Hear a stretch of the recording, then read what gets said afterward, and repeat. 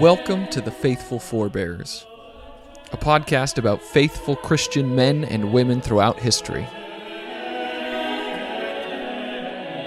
Special update on Season 2 and moving forward.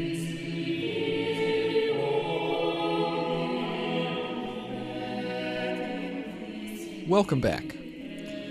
So today I will not be doing a full episode, and I know that might be a little disappointing because it's been a long time.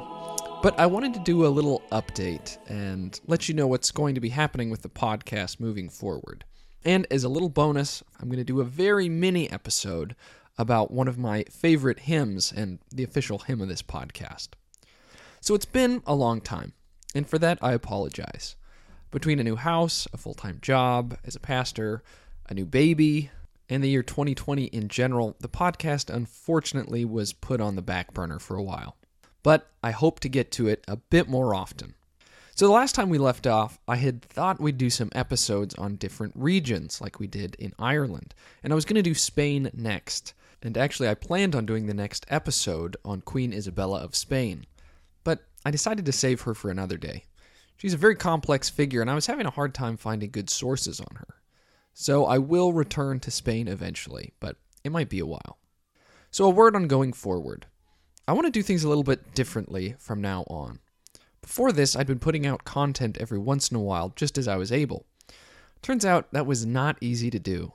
So I want to organize things that might work a little bit better for me. So I'm going to be releasing content in seasons, air quotation marks, instead of just putting it out randomly. I'll do a season for 4 to 7 episodes, probably released once every 2 weeks, and then take a break to prepare for the next season. So far, the vast majority of people we've looked at are from the Middle Ages, but I want to break out of that time period a bit more. So instead of looking at specific times, I want to look at specific themes. And maybe it'll be a region, or an issue, or conflict, or a vocation. For instance, I hope to do one season on reformers, another on missionaries, another on scientists, and another on musicians. I'm also hoping to have more guests on the show in the future, like we did with Christian Giebert in episode 12. I'm very excited about the first of these mini-seasons, which I guess we should just call Season 2. So Season 2 is going to be 4 episodes, and it will be focused on the church in Ethiopia. Now, it's been really eye-opening to me, and I hope, as with all my episodes, it can give you a broader understanding of the church. So just know it'll be about Ethiopia, but you'll have to wait until next episode to find out anything more. So since it was just All Saints' Day, which I think we can say is the official holiday of this podcast, I wanted to look at one of my favorite hymns and the author of that hymn. The hymn is For All the Saints. Now, if you're Lutheran or Anglican, you probably know this hymn, but if you're not, you probably don't. So, here are 2 verses if you've never heard it, and I recommend, if you like it, check out the whole thing. This recording is by Concordia Publishing House.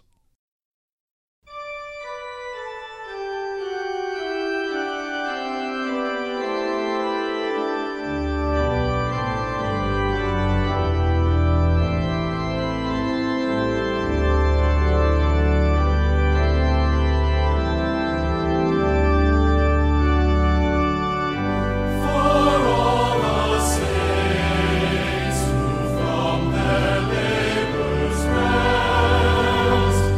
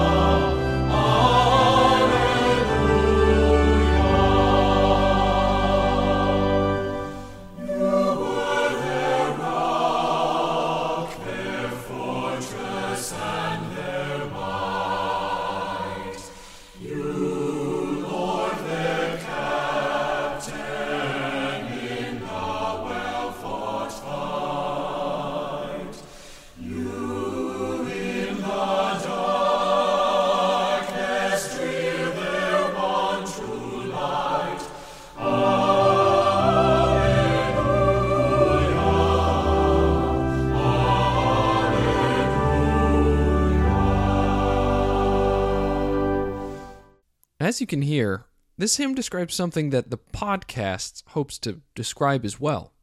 The wonderful reality of the faithful who've gone before us and the hope that they have and the inspiration that they can still give us.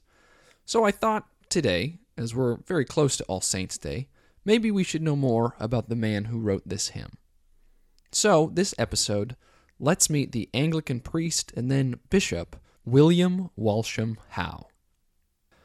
William Walsham Howe was born in England in 1823, and he was the son of a lawyer, and we don't know what his father expected of him, but little William wasn't interested in law, but he was interested in faith and music. And in fact, he wrote his very first hymn at the age of 13. As a young man, he attended Oxford and decided to study theology and became an Anglican priest. At 23, he was ordained, and in a few years, in 1848, he became the priest at the Abbey Church of Shropshire, England. Howe would stay here for almost 30 years, but in those years he would have a lot of influence in the community. Howe was enthusiastic about his ministry and quickly became beloved. He had a special affection and care for children. Later in life, when he would become a bishop, he would be known as the children's bishop, and he spent a lot of this time as a priest writing hymns for children. And in one of the nearby towns, he would help it found its first library. Howe also wrote commentaries and devotional books, and one of his books focused on the preparation for Holy Communion. His goal in all of this was always to make worship spiritually accessible for the commoners in his congregation, especially for the poor. Howe would also write on different theological issues of the day, including the newly published theories of Darwin. He'd specifically tried in several pieces to reconcile and come to terms with the challenges that this brought, especially when compared with what the Bible teaches. Unfortunately, I can't find any of those writings, so I can't tell you what he said. In 1879, Howe was in his mid-50s, and he was transferred to East London. There he would put most his effort working for the poor working class, and in addition to being known as the child's bishop, he became known as the poor man's bishop. He also founded a deaconess house for women to help minister to the great needs in the area, and multiple times he turned down appointments to other more prestigious locations so that he could stay with the people there. He died 14 years later in 1893, and on his gravestone are these words from the hymn we just heard: "Sweet is the calm of paradise the blessed." So Howe was always known for his engaging, earnest, and straightforward style in his writing, his hymn writing, and his preaching. He wrote over 60 hymns, including several we use in my own church body, the Lutheran Church Missouri Synod. The most famous of these being "We Give Thee But Thy Own," and of course the one we just heard, "For All the Saints." Howe published that hymn, "For All the Saints," in 1864, near the beginning of his career in the church. His hope was to connect believers of his day with the believers who'd gone before. The theological term for the believers on earth right now is the church militant, since the church on earth is still fighting the good fight.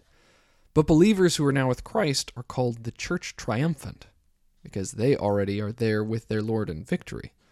So this hymn was to strengthen the church militant by remembering the church triumphant. When Howe published the hymn, he put a heading on it from Hebrews 12:1. "Wherefore, seeing we also are compassed about with so great a cloud of witnesses, let us lay aside every weight, and the sin which doth so easily beset us, and let us run with patience the race that is set before us." Now, if you're familiar with the hymn, you might also be surprised to know that there are not only 8 verses of the hymn, like many of the hymnals have, but there are also 3 more verses, not included in most hymnals. I thought it would be good to share them, because I think it describes many of the people we've studied in this podcast pretty well. So here are those 3 verses. "For the apostles' glorious company, who bearing forth the cross o'er land and sea, shook all the mighty world, we sing to thee. Alleluia.